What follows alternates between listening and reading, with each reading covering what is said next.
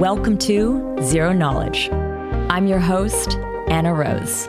In this podcast, we will be exploring the latest in zero-knowledge research and the decentralized web, as well as new paradigms that promise to change the way we interact and transact online.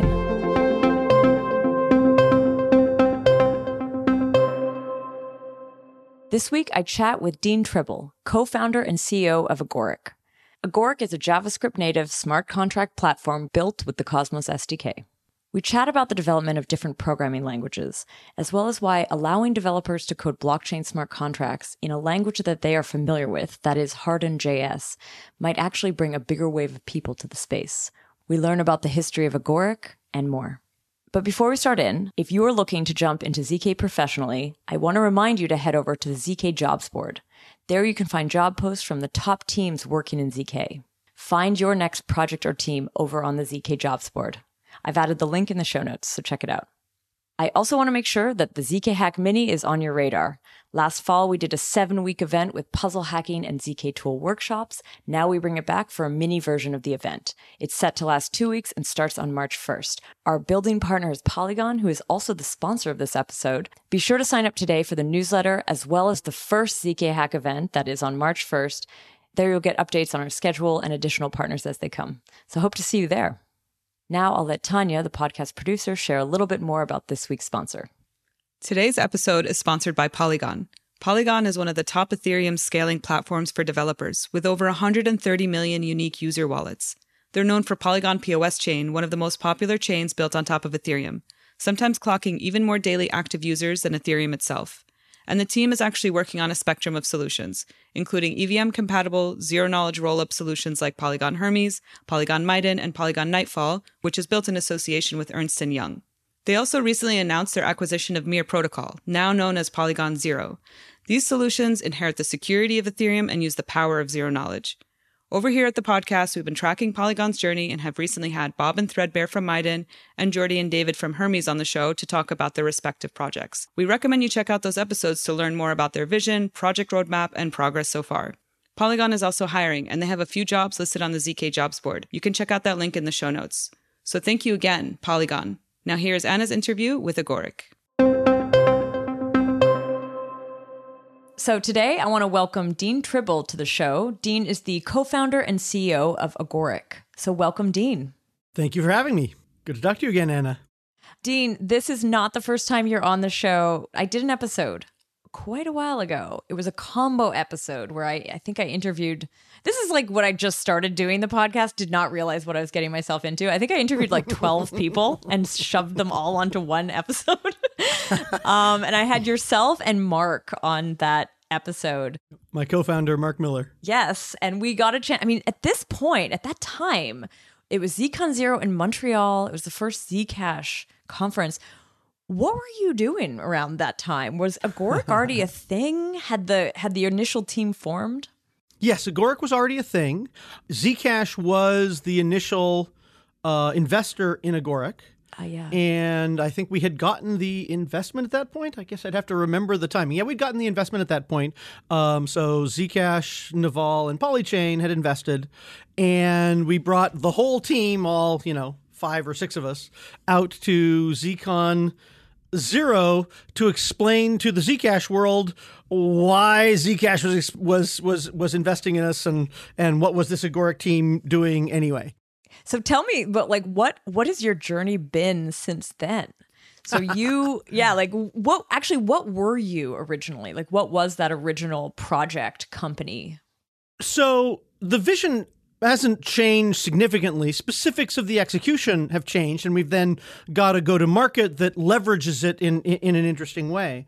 But the vision has always been smart contracts written in hardened JavaScript, right? Something that means millions of developers can understand them, millions of developers can build them, and that's what it takes to open up the world of blockchain and the world of smart contracts to mainstream developers and mainstream use cases, which to me is the goal, or rather the goal is enabling the cooperation that large-scale deployed, secure, smart contracts can enable.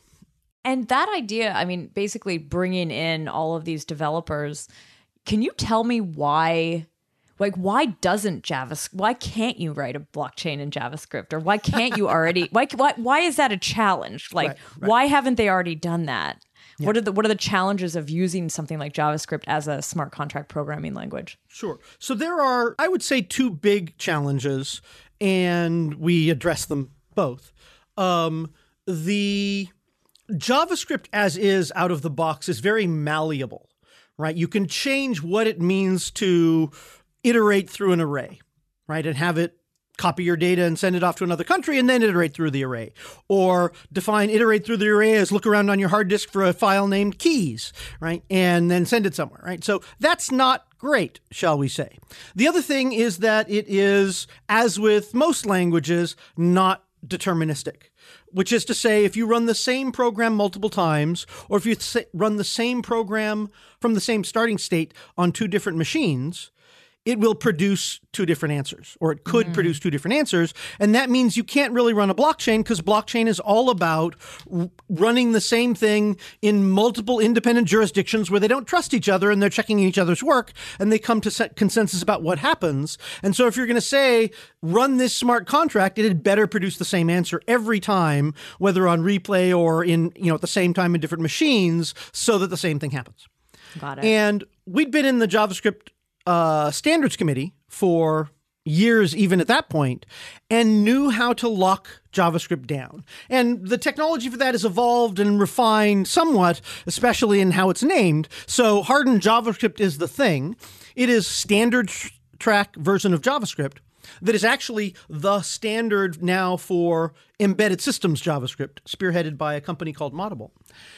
And it has a function literally called lockdown, that is called to take that malleable base of array and number and string and all that sort of stuff and freeze them, lock them down so they do the thing that is specified in the standard. So array iteration does exactly this, and you don't get to change it. And especially you don't get to change it for some other, one library does not get to change it for how other libraries use it. And that means that much of the vulnerability that is pervasive, not just in JavaScript, but in Rust and in C# and in Java and in all these other things where, if I can do something in one module that affects the shared world that other parts of the program are operating in terms of, now suddenly you can corrupt execution.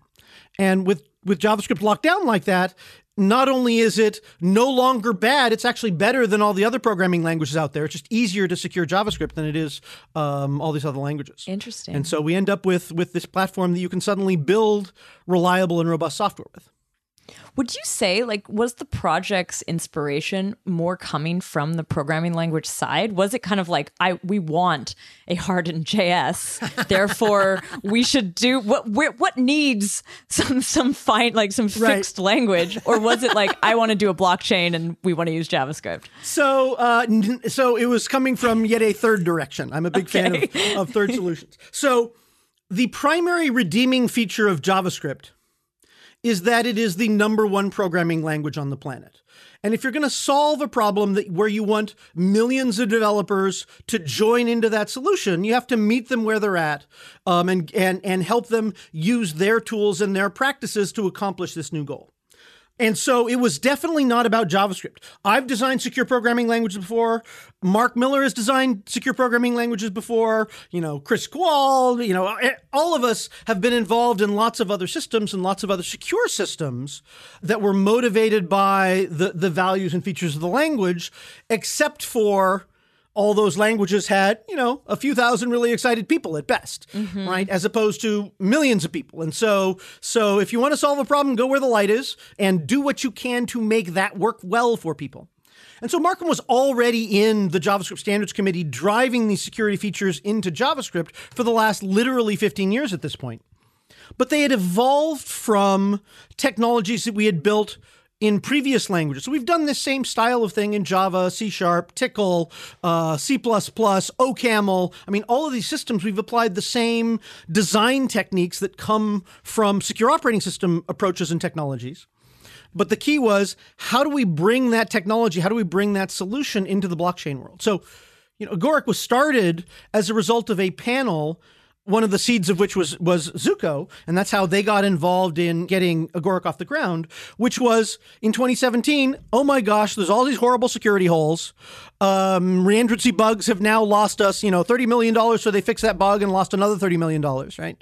And this is not sustainable, right? If security experts can't get it right, what chance does the general populace of developers have to get it right? And the answer is, big fat goose egg, right? But they, Zuko, Jorge from Gravity, Brian Warner, who had just been on the security review committee for Ethereum through Least Authority, they knew that we had this other approach and this other technology. And so they brought together a panel with Arthur and Markham and Zuko and Jorge and so forth to talk about would this approach that Markham and I and a few others have spearheaded help with the problems that we're seeing, the exploits that we're seeing in the overall cryptoverse. And the net conclusion was, yeah, basically it would. And it was colored by the fact that it happened during the Tezos raise. Oh. And so, Arthur's on stage talking about this model that he'd spent, weeks and weeks chatting with Markham about. And, from the beginning of the conversation to the end, Tezos went up by $20 million or whatever it is. So that was sort of an entertaining color to the scene at this conference. And those of us that were not currently in the space were like, what? Totally surprised. So it sounds like you joined around the same time I joined. That would have been like summer 2017. Had you been working though in crypto land before, or was it or blockchain land maybe? Well, so the answer is I was one of the early cypherpunks back in the late 80s, early 90s. So there's a sense in which, yes. Mm-hmm. Also, so at the time I was working on a CeFi, shall we say it, project, electronic checks. And ironically, and that had started in, 2012 or something like that. And it was one of the very early users of technology that is related to blockchains, though not quite the same. So it used digital timestamps, decentralized digital timestamps to enable replacing paper checks with the electronic version, right? Prior to blockchain, every payment mechanism under the sun started as paper. And, credit cards, when they lost credit card paper slips, suddenly it got legs and you could use it on the internet and all that sort of thing. Same with wire transfers, and so the last bastion of requiring paper was checks, and there were still 20 billion paper checks in the world, or in the US every year for $30 trillion. So it's one of those things where, blockchain still has a long way to catch up with $30 trillion in transactions per year. Is that still the case that there's so many paper checks? Absolutely. I'm from Canada, and I know that checks are still a thing there. But when I moved to Europe, everyone was like, really? Mm-hmm, you use paper checks? They thought it was very, very funny. Yes, they thought it was very, very funny. And yet Britain, Portugal still use an astonishing number of paper checks. I think Portugal is number 3 in the world. Oh, is it? Okay. Germany does not use it at all anymore, I guess. Yeah, we'll see. But maybe. But the reason is because as a payment flow, it's just better. Because if I want to pay you, if I have to do it digitally, now the system I'm doing it through needs to understand all of the shipping information and detail about what I'm paying for. And so in the context of business, and part of the Agoric model is inspired by this as well. In the context of business, I don't just send people money. There's a quid pro quo. I send people money to get something. So in the same way that I don't want to be using wallets where I send money to a random number and hope something good happens, which is basically the user model in most of crypto right now, I want to say, I will give you this money if you give me that NFT. And if you don't give me that NFT, then the system guarantees that you do not get my money, right? Mm-hmm. Well, checks are very similar. I will give you this money, and here's what I'm paying for. So you've shipped something to me, I'm paying you 10% less because these 3 were damaged. There you go. Right. Mm-hmm. And that flow is just a better flow for business, in spite of the fact that it means that banks don't get to sit in the middle and control your payments. Right. And so that's the reason why it hangs on is it just has faster payment with better information flow. But that was the company you were basically working around that space, around the checking space. Mm-hmm. But it was different. You were looking to move paper checks to a digital form, but that's using this different mechanism. And have it still be legally a check payment, which has better laws for businesses around it. Better, Got it. So even at that time, I was in payments navigating around regulations, right? That is historically always a thing with payments, is you're always innovating in a way that puts you on the edge of that. And so it's sort of natural to be in crypto because that was clearly one of the bullets that we were going to be biting. Mm-hmm. But that kept me out of crypto for a while, partly because, blockchain was way more hype than substance, even though blockchain is pretty wonderful. The hype, the people that did not understand it, what they were saying about it, I would look at it and go, no, it's not. So that's pretty dumb. Right? And so I didn't get into it, and I sort of steered clear because when you're innovating in CeFi space with really conservative bankers, you want to be squeaky clean so that they don't just have a irrelevant allergic reaction to you, and instead, seriously contemplate what you're telling them. Got it. But you made the leap after this panel, after the initial investment, you made the leap into Agoric to basically bring a blockchain with smart contracts that would be easily writable by lots and lots of developers. Yep. I have to ask the question, what is your opinion of Solidity? Because Solidity is the kind of programming language for smart contracts. It's based, as I understand, roughly on like a JavaScript type model, but it's confusing to people because it's not exactly JavaScript. Tell me what you think. I feel like you might have an opinion on this. I one might for have an some opinion. reason. Yeah. Okay. So first off, the most important thing is Solidity is wonderful because it brought smart contracts, which predate blockchain by years, to the blockchain world. Right, so smart contracts are software that's enforcing the terms of a contract-like arrangement between third parties. It's not simply autonomous programs running. It's really this pattern of, two strangers being able to cooperate mediated by software and with the terms of that cooperation enforced by software. So Bitcoin is a smart contract. It's not a flexible one. It's a particular arrangement between parties that is enforced by the execution of that software. And so, smart contracts include eBay and PayPal and Venmo and Airbnb and Uber and Lyft and all those things. So smart contracts were $1 trillion market cap before blockchain ever existed. What Ethereum did is it married smart contracts so that you could run user-provided smart contracts on a blockchain. So it combined, from my perspective, the value, what blockchains bring is replicated execution across multiple different machines in different jurisdictions and different administrative zones, all voting through some consensus algorithm to agree on what happened, to agree on the data and on the choices and the results of execution. And that's the gold standard of blockchains. And Ethereum was the first thing that brought that. So hugely valuable. It really made a big chunk of this world possible. So that having been said, Solidity is not JavaScript. I mean, it's not JavaScript any more than JavaScript is Java, right? They both use curly braces. Awesome. So does C, so do various assembly languages. That doesn't make it JavaScript. That's simply, the standard kind of marketing lie you tell people to make them take their medicine. And so that's simply misleading.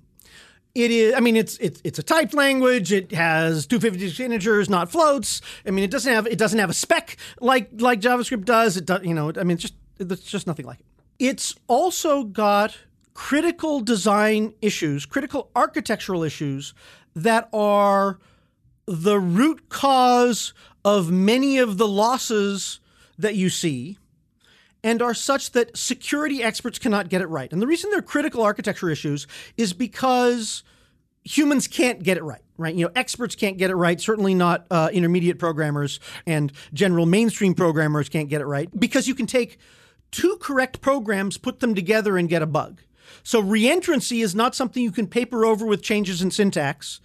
The security model of message.sender is not something you can paper over with different syntax. It's a vulnerability or an architectural choice right at the heart. Now, it has the advantage maybe that it made simple things really simple. And that might have been very important for getting this thing off the ground. So, it's easy to second guess choices in hindsight, though at the time, Brian Warner pointed out that you're going to have reentrancy bugs here, and that's going to be a continual plague.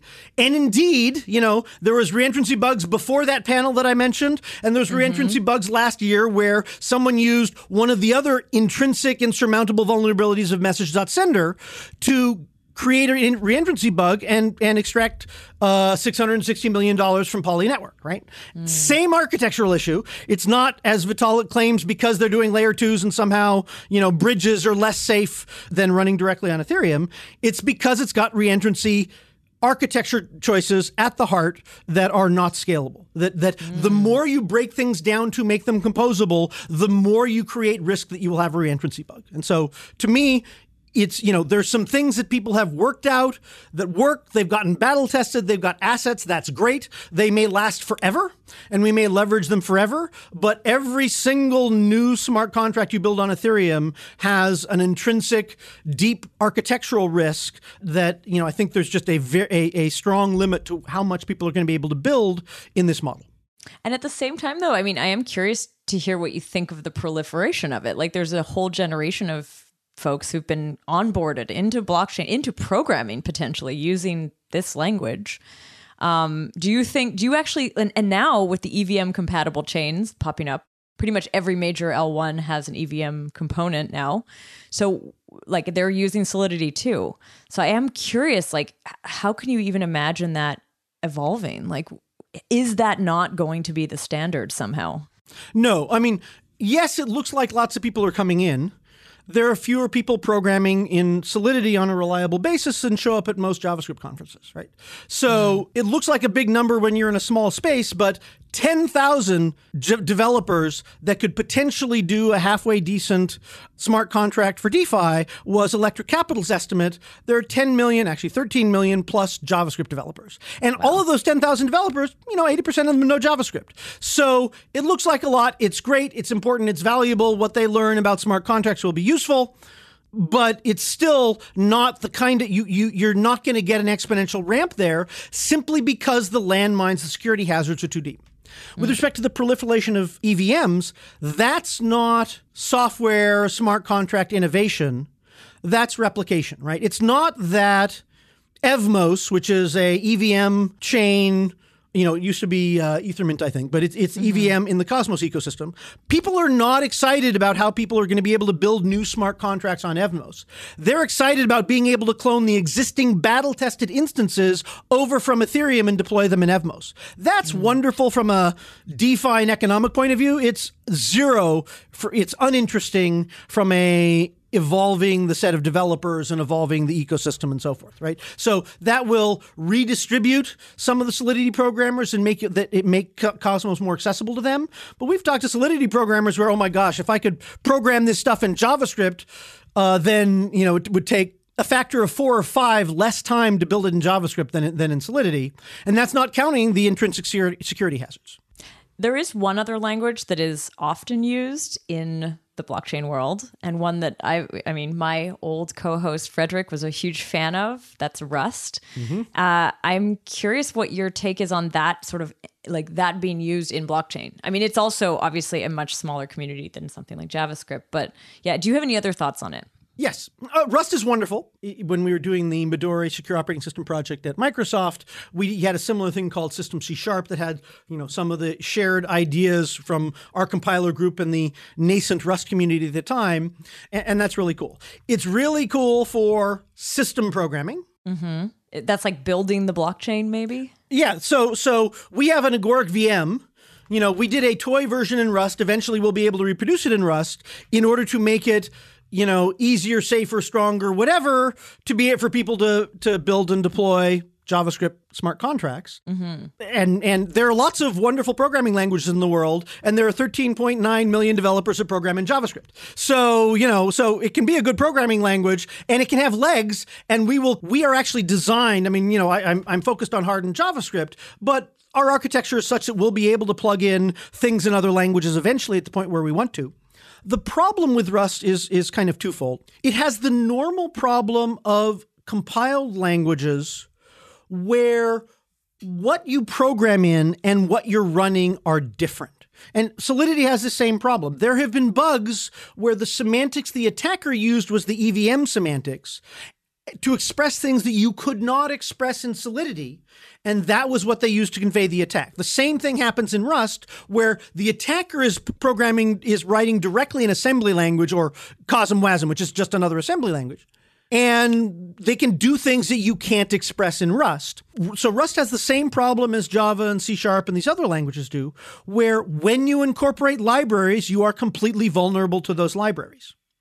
Right? So the same thing where you can mutate array in JavaScript, you might not be able to mutate array, but if there's any shared mutable state having to do with account balances, and I incorporate a library to help me add them up, there's nothing you can do in Rust. Well, that's too strong. You must be vigilant, and it's pretty infeasible to be continuously vigilant on all these fronts to make sure that this library you brought in doesn't just add up your numbers wrong, but go out and find your files and go and issue transactions, right? So the architecture of security is still an important thing, and if they aren't improving that and they aren't fixing that, then the fact that it's in a language that doesn't have memory safety issues isn't really important. JavaScript also doesn't have memory safety issues, right? Smalltalk didn't have memory safety issues. Now Rust gives you much more precision and control of the allocation of memory, and that's really nice for systems programming where you cannot afford to do garbage collection. But, it's not a game changer the way people think it is. It's a game changer for reliability of systems, not in some sense for correctness of systems. Are there any other languages that do rival JavaScript in terms of popularity that you also thought of?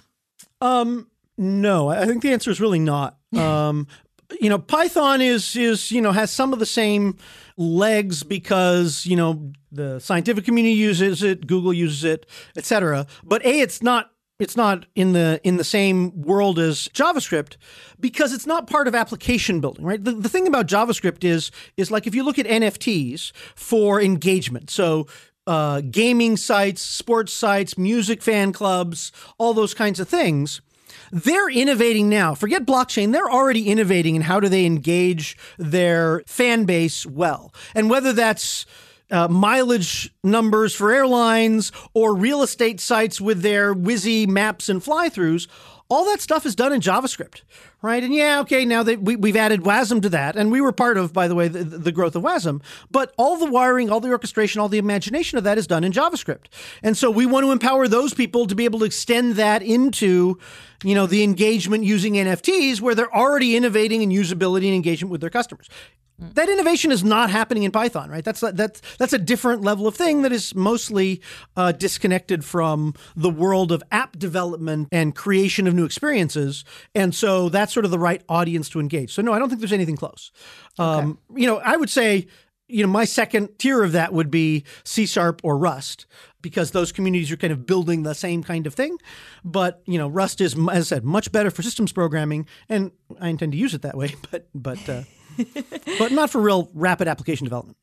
All right. Let's jump into the challenge then of JavaScript, making the hardened JavaScript. We'd already talked a little bit about the fact is it's a malleable language. Do you feel like as you were implementing this blockchain, did you learn new things? Did you have to change your initial spec of what this would be in order to fit into a blockchain context? So there's two levels of answer to that. That's really interesting. There's what did we do with respect to hardened JavaScript, and then there's what did we have to do for our chain architecture. And originally we were considering doing a chain. We were looking at being layer 2 instead because the future vision is not just there's an agoric chain with hardened JavaScript, but rather, you use the same model of computation, which is islands of simple synchronous programming with asynchronous messaging between them, right? That's really the model of agoric computation. And we've used that model in a wide variety of systems, in a wide variety of production systems rolled out long before blockchain. And so being able to run the same computational model on your solo machine in your data center for decentralized applications that have nothing to do with blockchain, they're just using multiple servers to do automated coordination on top of multiple different blockchains, that's the eventual future model, in your clients and so forth. Because it's a model that programmers understand, it's a model that they can grow quickly, and it's a model that is secure, composable, scalable, et cetera.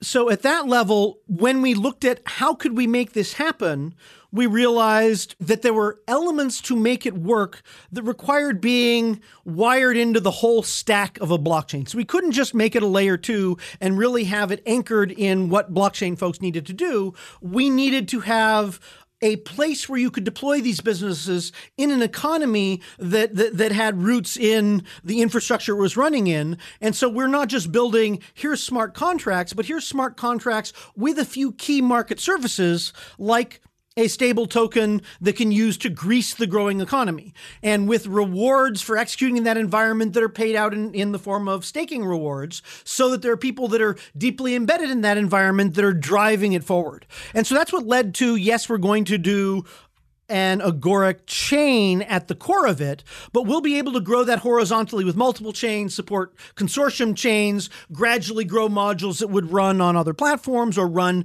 in the browser or in your cloud services when you're doing, so you can build games the same way and so forth. But the heart of it is that Agoric chain with core economic modules built on it. So there were some architectural changes there, as well as technical things of, if you're writing in JavaScript, there are sort of two ways to think about the state of your smart contracts. One is like Ruby on Rails, if people are familiar with it, transaction comes in, I run JavaScript program that's going to load code from a database, Merkle tree, whatever it is, load code, compute some state, and then drop everything on the floor and write the state out.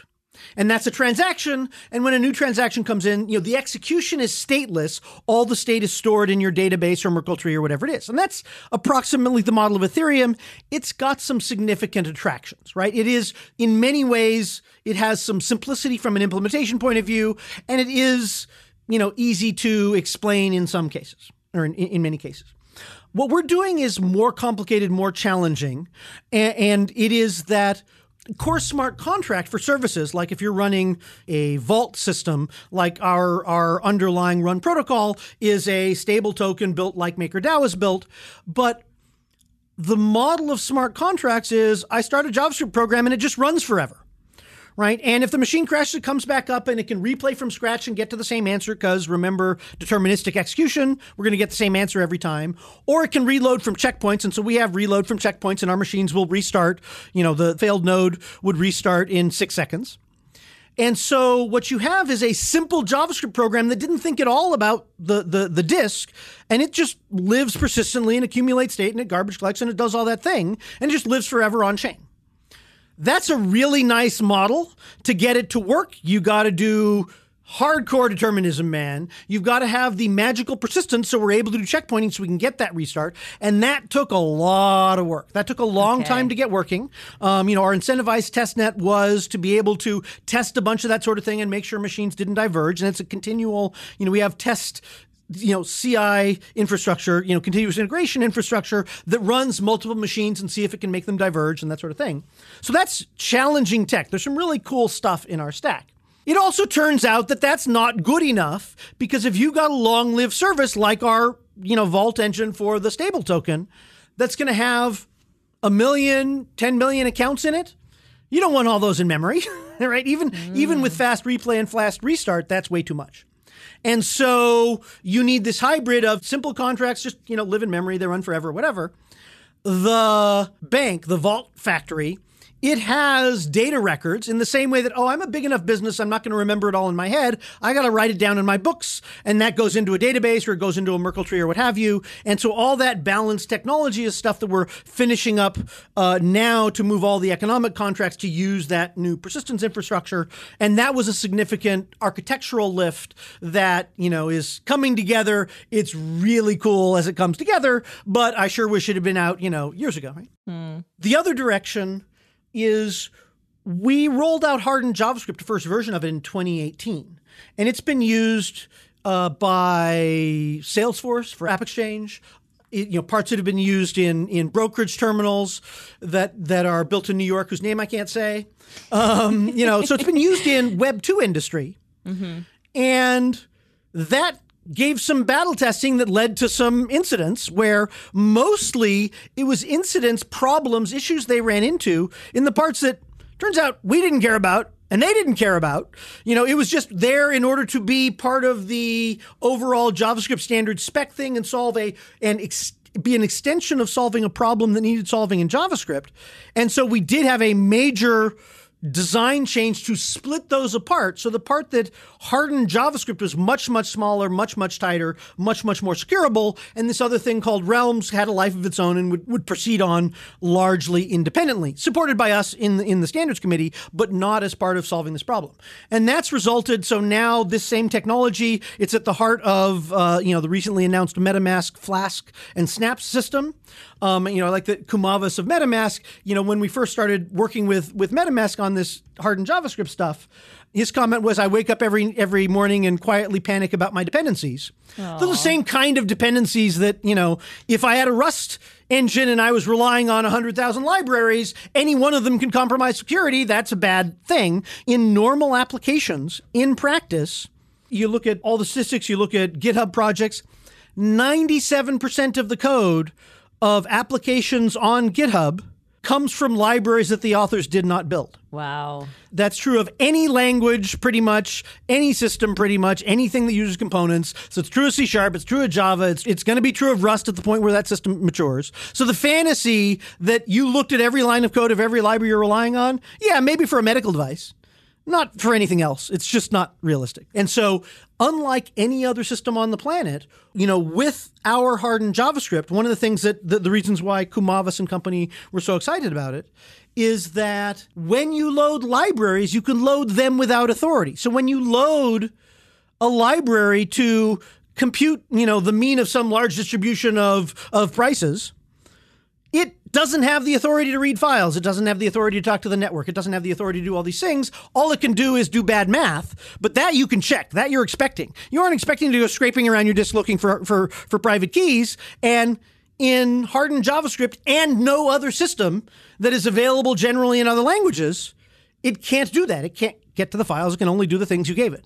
And that's why, as I said at the beginning, hardened JavaScript actually is more securable than these other programming languages because of that ability. And so we made some pivots in how we did that, shipped that. It's, again, in AppExchange, and core elements of this are in Node.js. Elements of it have gone out into the standard for embedded systems, for extensible wallets in MetaMask, in the APIs, Cosmos.js for controlling Cosmos chains, etc. Cool. I kind of want to ask one last question about the language part, but then I also want to, after that, I want to explore actually the components of Agoric and how it works as a blockchain. But first, I want to ask a little bit about, I know in the presentation that you gave at the ZK Validator Cosmos Privacy Scalability Edition event recently, there are a lot of words in that one, you did talk about like React somehow. So do you allow for, and I'm going to sound so not like a coder here, but like, do you allow for React to also be used within your system? Okay. So the primary... Do I sound not like a coder right now? Oh, no, you totally sound like a programmer. Yeah. Totally sound like a programmer. Okay, good. My bet is, 1 month of training, you could build smart contracts on our system. Hey, cool. Welcome to JavaScript. Right? We should take you up on this this challenge. We should. Yeah, okay. I'm taking a note of that. We're totally getting you into programming. Yeah, okay, let's do it. I've taken all the intro to we classes. have a bounty program where you can get rewards. It should just be like, get Anna to code something. Yes. That's right. That's right. The Cosmos ran these Code With Us sessions where one of our developers built an over-the-counter trading desk in our system inside of VS Code, showed how to do it in an hour and a half. So we just have to have Code with Anna sessions. There you go. Okay, React. So React.js. Yeah. So the most important reason I refer to React.js is not because we're using it, though we are. It's because it's the architectural example that millions of programmers understand for how our smart contract framework helps them. So experts were doing cool stuff in JavaScript for years in browsers to do interesting interactive applications. And there were even some frameworks that helped with some parts of that. But then React came out with some key architectural elements that absorbed some of the hard parts and in a way that made it not your problem, right? One of the hardest things to do to make really interactive applications is what I refer to as the repaint problem, or really the incremental update problem. I displayed some stuff, I rendered it, now I changed some of the stuff and I need to update just the parts of the screen that reflect the fact that I changed the zip code, right? And if changing the zip code changed the amount of tax because there's local taxes, I need to redo that part as well. And the number of bugs in user interfaces attributable to not doing incremental update correctly is, 60%, 80%. It's a huge, huge problem. And so many systems, they just don't support it. You have to refresh the page to get the right number, the right answers if you do this stuff. And so React came along with a different approach to that solved that problem in the architecture of the framework. And it enabled the creation of components such that you could build using the components other people provided. Mm-hmm. And so now 6 months after React came out, and it shipped with a couple of components, but people could see that they could do their own components and that their components would plug together with other people's components in order to produce something interesting and richer. And so I, as a beginning programmer, could grab a slideshow component that could show images and let you slide back and forth and animate and do infinite scroll off a database and all that kind of stuff, and grab a payment component and plug them together to deploy a art sales website to sell my art because I'm a freaking artist. I'm not. Mm-hmm. But if I were. If you were. And I could do that without ever being able to write a slideshow component or having much clue about how to do payments. Right? And I could do that because the composition rules and the re-enter, and the rendering rules and how to handle mouse clicks and all that sort of stuff is supported by the framework, has affordances by the framework where it can tell me what I'm doing wrong and give me errors in a model I understand and so forth. So that is what I would think of as the pinnacle example of what people have referred to as component-oriented programming, right? Uh-huh. And once people see that, it's the same thing that gave Node.js legs. The reason why Node had legs and NPM had legs is people could see that not only can I build components here, but people already are. And so I'm going to be able to come and use their components. React was, there's a bunch of components that I can start with and they're all cool. And I can easily add my own. And as I start building stuff and you're building some monolithic additional thing and you go, wow, that's annoying. I'm going to pull this out as a component. And now suddenly, oh, this is reusable. I can make this available to other people and get feedback. And someone else, this one is a component, but there's already one out there that's better than what I was thinking. I'm going to throw mine away and use his. That's awesome, right? And so you get suddenly literally exponential growth because every month, not only you're getting experience, but you're getting to build on a month's more worth of more programmers building components. And that attracts more programmers to build more components faster and so forth. And so it ramped, exponentially up to 5-8 million developers building this UI. So 6 months after React came out, okay, maybe it wasn't 6 months, maybe it was 8, beginners with a few months of training could build a more responsive, faster, stronger, better, more internationalizable, a mobile-friendly application in JavaScript than experts could the year before, using the same language, but with a framework that gave them the right affordances, with a framework and environment that enabled this component-driven construction. So our smart contract framework is the same kind of thing, but whether the affordances are for pricing and trading in digital assets in exchange rather than mouse clicks and re-rendering. Okay, so you're saying that basically to build on your stack, you also are going to be able to build these components, or components could be built and then built on. Exactly. So a smart contract is a JavaScript module that exports one function called start that takes an object that lets you talk about offers coming into you, and then you write JavaScript hooks saying, when I get a bid offer, run this JavaScript. When the seller comes in with his good, run this JavaScript function. And when the auction ends, run this JavaScript function. And the obvious thing to do is take the bids, sort them, pick the top one, charge them, and say, I'm done. And then the framework handles returning the money to the losing bidders. Okay. Because the bidders, I was inspired kind of to pursue this contract framework when I saw Solidity by example. To introduce brand new programmers to Solidity, where in the first simple example, it showed you how to navigate around 6 god-awful hazards through which you could lose all of your money. right? where they For start. example, the reentrancy bug. Well, if you send them back their money, then they can call you back to get their money again, and you can send it back multiple times. And and people lost $60 million in ETH back in 2017. You probably don't want to do that. That's the first thing I have to learn. Holy crap, right? Wow. And many security hazards in Ethereum are because you send money to the contract and it will decide what happens to it. Right. And that's like giving your money to the used car salesman and then talking about what car you're going to buy. Right. Yeah, you can do some commerce that way, but it's not really a growth, kind of framework you want to deal with. Whereas in our framework, right, back to that quid pro quo, the assets you give go into the smart contract framework with the proposal of, I will give you this ETH if you give me that atoms. Right. I will give you X ETH. Here they are. If you give me that NFT. Right? Let's say it's an auction. And now that's an offer that I'm making to that contract. The framework will tell the contract, you have an offer for this much. If you gave the NFT to this party, then you would get this much ETH. If you don't, money goes back automatically, I guess. And that invokes a hook, exactly where in a React component, you say, when this mouth click happens, run this JavaScript function. When this, event happens, run this JavaScript function. And when you render, run this thing, right? Exactly the same kind of thing. When a bid happens, run this JavaScript function. When a sale offer happens, run this JavaScript function. And when you exit, run this thing that sorts and gives everything back. And now the only thing the smart contract can do is what we call a reallocate, where it says, take the money from this guy, give it to the seller, take the assets from this guy, give it to that bidder.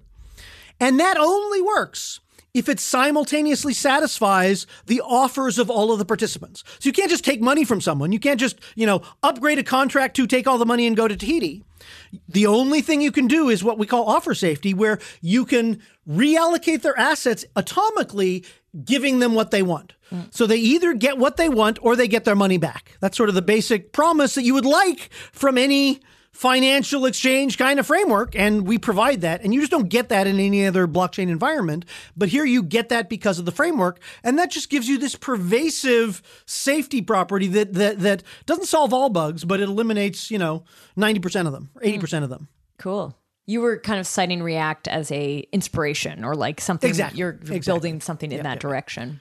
And we also use that as an inspiration for how does someone set up a new program? Well, Agoric init new smart contract, and that will generate a UI directory that has a React initial application, a API directory if you've got a cloud component, and a contract directory to be deployed to the chain, exactly the way Ruby init or React init, or one that, millions of developers are used to starting a project by saying, get me a skeleton that I can then enhance, rather than give me a blank page and go from there. And so lots of inspirations in terms of, one of the nice things in JavaScript, there have been lots of experience, lots of well-trodden paths and techniques to grow exposure of a framework to millions of developers. And, traditional marketing mechanisms work because it's a kind of a mainstream market of developers. And so those are the things that we're now starting to do as we get closer and closer to launch. And so one of those is, let people build things the way they're used to starting off. Cool. I want to go into the blockchain itself, the L1. We talked, earlier in this episode about this decision that you were, originally eyeing the L2 space. Maybe you were even thinking like dApps. Then you made a decision to be an L1. To be a standalone blockchain. Yeah, well, maybe not standalone. What was your decision making in that time? And what kind of led you to the Zone, the Cosmos world?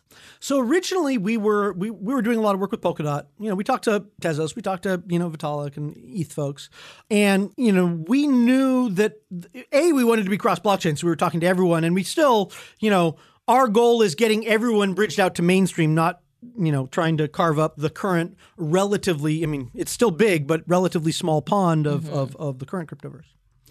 And there were technical challenges. There were even some political challenges in terms of getting working inside of the parachain model. And it's a little bit too, everyone has to march to the same beat of how things work. And that's fine for some applications, but I kind of think of that's like a mall, right? You're going to be at the mall, you're going to follow the rules, you open when the mall falls. And that's a way to build an economy. That's really valuable. There are plenty of cool malls in the world, but that's not a broad, large-scale economy.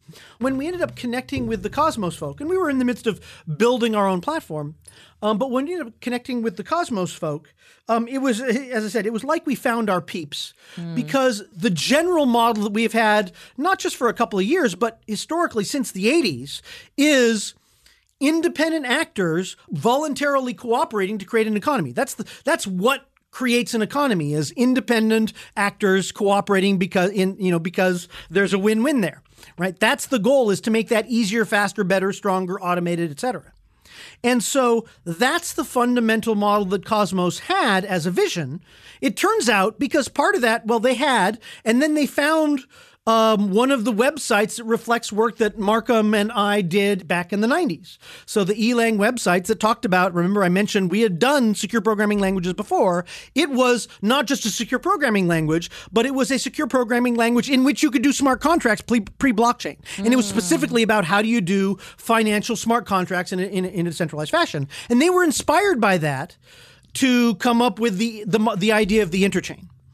And so when we found them, we had no idea about this. And so when we found them, there was just a lot of alignment, because their model is not you build, use the technology stack and build your own zone.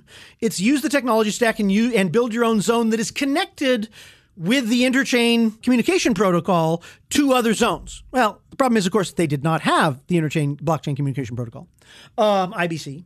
Totally. But they knew but they knew that was part of their vision. They were starting to work on it. And so when we came in and they're like, oh my gosh, you're the people that inspired this. Well, they didn't say that. We didn't know that until we were like 4 months in. But we walked through, we had a meeting where we walked through what we were building from a protocol point of view and what they were trying to build from a protocol point of view, and said, great, let's collaborate.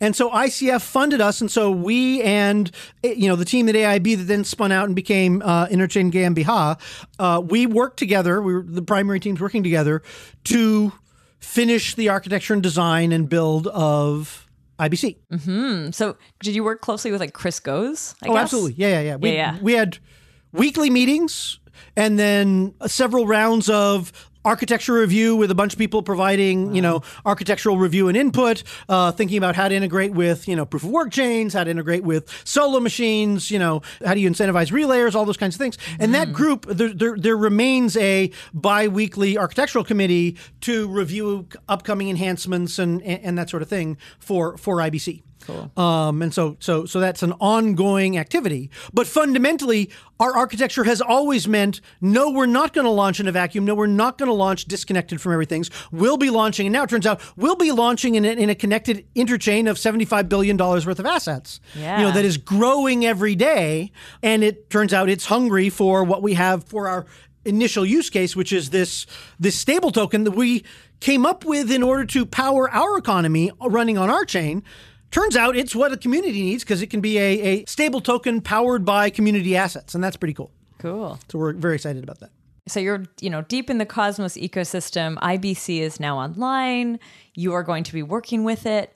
Now I want to actually understand what Agoric looks like. What is it? Is it a single, when I said a standalone L1, you were kind of shaking your head. It's no, it's connected. It's an L1 that's connected. Fair. But is it do you picture it as a single zone, one-time blockchain that brings in JavaScript and does stuff with other zones? Or what does the blockchain of Agoric look like? So this year, yes. So that's how we will launch. The launch plans are the first launch, so we have mainnet 0, which is just the Cosmos layer. That launched in November, and that gets our validator set established. That gives us a place to do staking deployment, to get the platform hardened, to be able to, pay people in build, distribute tokens, run the public sale that we just did, that sort of stuff. So our chain is actually live, but it's not running the JavaScript stack. The JavaScript stack will first launch where it runs only the smart contracts that have been well vetted to be non-malicious, trustworthy, etc., so that we can get battle testing of that framework. But the first use case is a stable token the community is excited about, and not just the Agoric community, but the extended Cosmoverse and Interchain community is excited about, is a stable token that is backed by IBC assets. So it'll be backed by Build, we presume. I mean, it'll be the community that decides what everything's backed by. But people are excited about having it be backed by Atom, backed by Osmo, backed by Secret, backed by Akash, whatever it is, because of IBC, you can bring those assets over to Agoric, deposit them into a vault, take a loan against them in Run, which is the stable token, take that Run over to, Akash to pay for execution, or Injective to buy a perp, or whatever it is, Osmo to put into a pool, and it becomes a stable token that is backed by the community assets, and that's sort of the first step larger than Agoric. So we'll have the Agoric chain running that is on which the smart contracts that implement that operate, and they'll scale and so forth, and it does asynchronous communication internally, but all of that from the point of view of someone running on another chain inside of Cosmos. It's a Cosmos chain. It just works. Right? Interesting. This is like multi-collateral DAI, but multi-collateral Cosmos asset. Exactly. Run. Exactly. But community collateral run. That's okay. right. Okay. And you mentioned another token there, Build. Oh, so Build is our staking token. Okay. So that is the staking token for the Agoric platform to be able to build the platform and smart contracts and the environment. Right? So we have Build and Run. BLD? LD. Okay. BLD. Okay. No, it's not BDL. It's BLD. we got it. We consider BDL. But no, you BLD. almost did it. Yeah. No. Build and Run. Yeah. Okay. So now, then the second phase is permission, which starts fairly soon after the first phase, is permission deployment of smart contracts. And so there'll be some people that we're already working with to do, we've got NFT minting contracts in JavaScript. We've got, liquidity mines. We're working with partners to be able to do smart contract insurance for our smart contracts. And I don't mean just a Nexus Mutual kind of not real insurance. I mean regulated, compliant insurance that brokerage houses and pension funds would need to participate in a digital asset ecosystem. We'll be able to do on our platform because of these things like offer safety that reduce the risk and enable more safe interaction of smart contracts. And so smart contracts to support that might roll out in phase 2, or we may work with reference partners to build their stuff and roll it out in phase 2. But phase 3 is the big one, all of these are big, but phase 3 is the permissionless JavaScript smart contract environment. And what does phase 4 look like after that? Well, there are lots of directions we want to go, getting more zero knowledge stuff in so you get confidentiality on public chains. Mm-hmm. But the other is scaling dimensions where, because our model is fundamentally islands of synchronous programming communicating asynchronously with each other, we can get horizontal scaling without it being the sharding that is sort of the weird, I'm going to take this smart contract that used to be atomic and now spread it across multiple machines and hope it works the same, right? No, this is, some smart contracts can be on this chain, some can be on that chain, some can be on Agoric 1, some can be on Agoric 2. They communicate asynchronously with each other. It's just as if they were on the same chain, only except for the latency being higher. But the software is the same, the architecture is the same, the security model is the same. It used the same Build staking token because of interchain staking. It uses the same Run because, that's portable. And so now you've got the ability to horizontally grow multiple chains run by potentially different validators with different frequencies, potentially optimized for different use cases and so forth. And then we'll start working in directions to be able to enable core elements of the technology to run on other chains in other ecosystems, connecting over IBC and with our fine-grained messaging system, so you can have sequential islands of transactional, computation and contracts running on consortium chains, running in private chains, all smoothly interoperating with the public chains. And so, yes, there's definitely a future with more chains, but for the first year or two, it's going to be chains that are focused around that core chain that provides the bastion of enabling commerce in this model. Back at Cosmoverse in the fall, Billy from Interchain Foundation kind of went up and he talked a little bit about these interchain security levels and layers. He had these versions of different levels of interchain security. And that is sort of like sharing validator sets, or like sharing the security of a validator set with some of the zones. And I do wonder, like, in your model, do you actually, the way you just described it, it's like new validator sets for every single chain. Do you actually envision potentially a model where you have some sort of shared security where each, and I know this gets maybe back in the shard mode, but it's like each chain would be actually tapping into a single validator set? So there is a broad spectrum there. The nice thing not just at the Agoric level, but actually in general, the Cosmos level, is it's largely agnostic to the execution, which means you can change that and evolve that landscape of how the validation happens over time without changing the fundamental architecture of what problem you're solving with a given chain. So, right now, we share validators in some important way with Cosmos and Osmosis and Secret and all those things because, Figment, Chorus One, P2P Validator, iClusion, all of those validators are validating on multiple networks. ZK Validator, too. Yep. ZK, wait, what's the name of your validator? ZK Validator. Okay, good. Validate on multiple networks, which means, not only are we getting staking security, but they actually have reputational security that extends beyond the Agoric chain, where if they screw us over, people on other chains are going to know. And they will lose stake as a result, and they will lose faith in the larger extended ecosystem. And so that's a level of sharing. In the scenario where we are making additional Agoric chains, that might have the same validators. It just means that you at ZK Validator would be running one machine for Agoric 1 and a different machine for Agoric 2. Mm-hmm. And you'd use the same processes and practices, but they would be largely independent chains from the point of view of validators, but they would look the same from they would look like a smooth, asynchronous, single platform of computation from the point of view of smart contracts and clients using this extended system. And it's just every new subnetwork stood up would add, another factor of 2 or whatever it is in terms of performance and scaling. Now, the kind of thing that Billy was talking about is not only can we do that, but what they actually want to do is share the security of the staking pool. And so, especially for a new zone coming up, and one of the questions is, if you're starting a new zone, the question is why? Right? Do you have such scale now that you need to have your own validator set and control your scaling?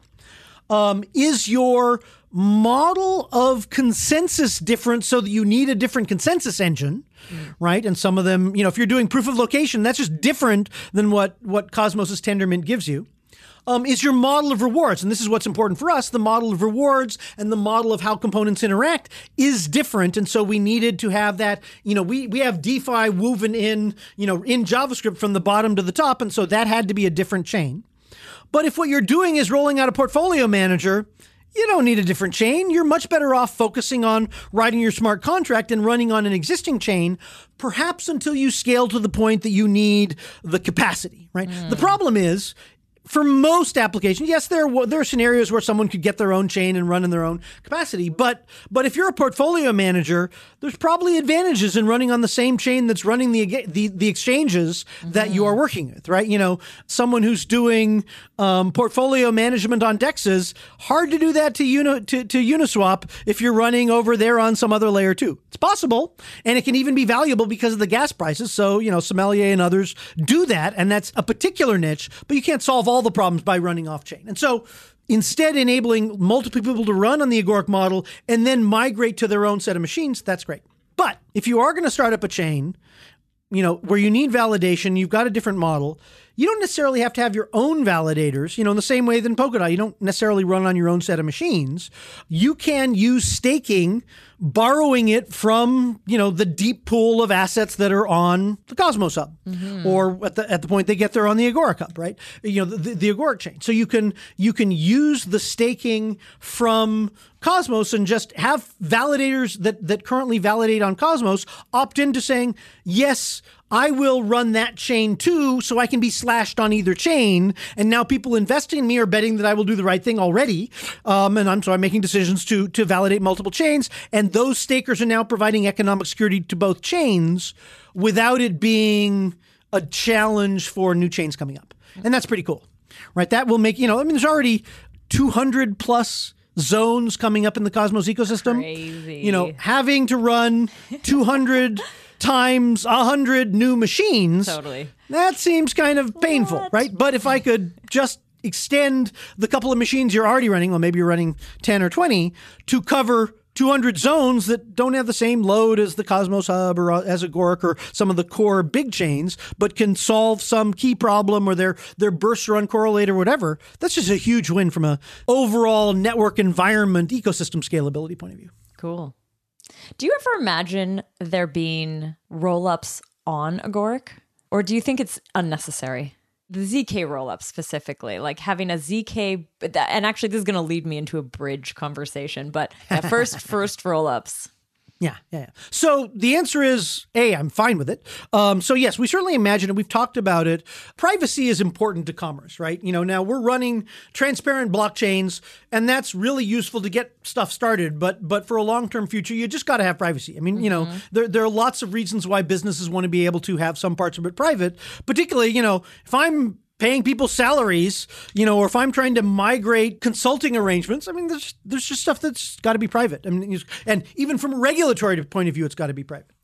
And so if the fastest way to do that is by having ZK rollups that, for certain kinds of things, man, I'm all for it. Like a private ZK rollup, basically. That's what you're thinking. It could almost be like a private part of the Agoric stack. And because there are private zones, but those would require bridging. Here That's right. You could maybe have it live in your smart contracts, basically, like live in your system. That's right. And I expect that the first way we get privacy is exactly IBC bridging, right? I mean, that's actually, that's not a second-class citizen. Part of the whole point of doing this is, one of the things Agoric wants to be able to do is, I mean, we're designed from the ground up to be able to do cross-chain smart contract action. So we've got a bounty shared with Akash, which is a chain for essentially decentralized reselling of cloud execution capacity, where a company has, a bunch of cloud capacity in order to close a business at 5 p.m., but at 10 a.m., it's just sitting on its thumb, right? It could be doing, whatever mining or rendering or whatever job you want to do, where it's only, paying off some of the costs of it, but that's still better than nothing. And so Akash manages all that in a decentralized fashion.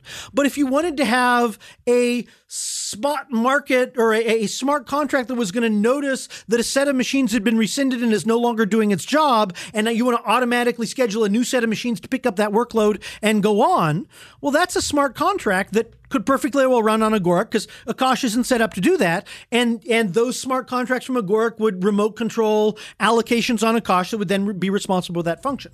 So having a smart contract in Agoric informed or orchestrate or manage or work with a zero knowledge chain, Penumbra or a bridge to Zcash or whatever it is, that's exactly why having an economy of people that are pursuing independent aims that you get synergy from cooperating with, I mean, that's the whole point of an economy. So I'm excited about having various futures we've talked about getting zero knowledge technology into Agoric, but that's not going to stop us from working well with, and working to help enable IBC connectivity to chains that are taking advantage of that technology earlier. Yeah. And so off-chain trading, if you're doing it, scalable off-chain DEX, just a mix so that, people can use shielded pools. I mean, if you've got, Zcash pools and we can bridge, you take your money out of a shielded pool into an unshielded pool and then bring it across to Agoric and buy an NFT or use as collateral to get run and buy an NFT. Yes, we can see that user 47 got that NFT, but we have no idea who out of Zcash is user 47 or who out of some other, zero knowledge platform is user 47. So now they've got pseudonymity to be able to participate in these otherwise transparent markets. That's a big step forward for privacy. Mm-hmm. I want to go back quickly to the Run token, the Run kind of stable coin. This is this multi-asset stable coin. I wonder, one of the questions and sort of concerns at times about the fully permissionless IBC model is that you could have say you have a totally corrupted zone and it's creating crazy tokens that don't exist, and it's just not following its own logic, and it's out in the world. Could that being included in a if it's used as collateral, does that hurt you? How are you actually dealing with incoming tokens? That's a great question. So first off, the set of allowed collateral is determined by governance. Our expectation is we will have an economic committee, mostly not Agoric folk, but people that do financial governance and understand the risk modeling and all that sort of stuff, that will participate in that. We've got some other things in the works that I can't talk about to be able to do good risk modeling in a way that's transparent and visible to folks. So we expect that the collateral types that the community will support are the ones that are robust. But for each of those, you then have the risk modeling to go, what's the right level of over collateralization? What's the right debt limit? So, here's a brand new token. They seem good. They've got good security analysis. They've got a good economic model, but it's new. That debt limit is $10 million where there's, $500 million in run. So our exposure is, 5%? Is that what that is? No, less than that. Right. Let me design your software. Don't let me do your books. So the way you bound that risk is with those built-in governance parameters and to adjust over time the risk of exposure. And then part of the whole run strategy is there are stability pools that are positioned to cover defaults. So if you did have, a horrible spiral like, we were relying on, USDC and the US government came in and did bad things to them and suddenly you couldn't rely on it anymore, then, there would be bounded exposure and the price falls, you start doing some liquidation. And if it liquidates too fast so that vaults are underwater, then the default engine covers it.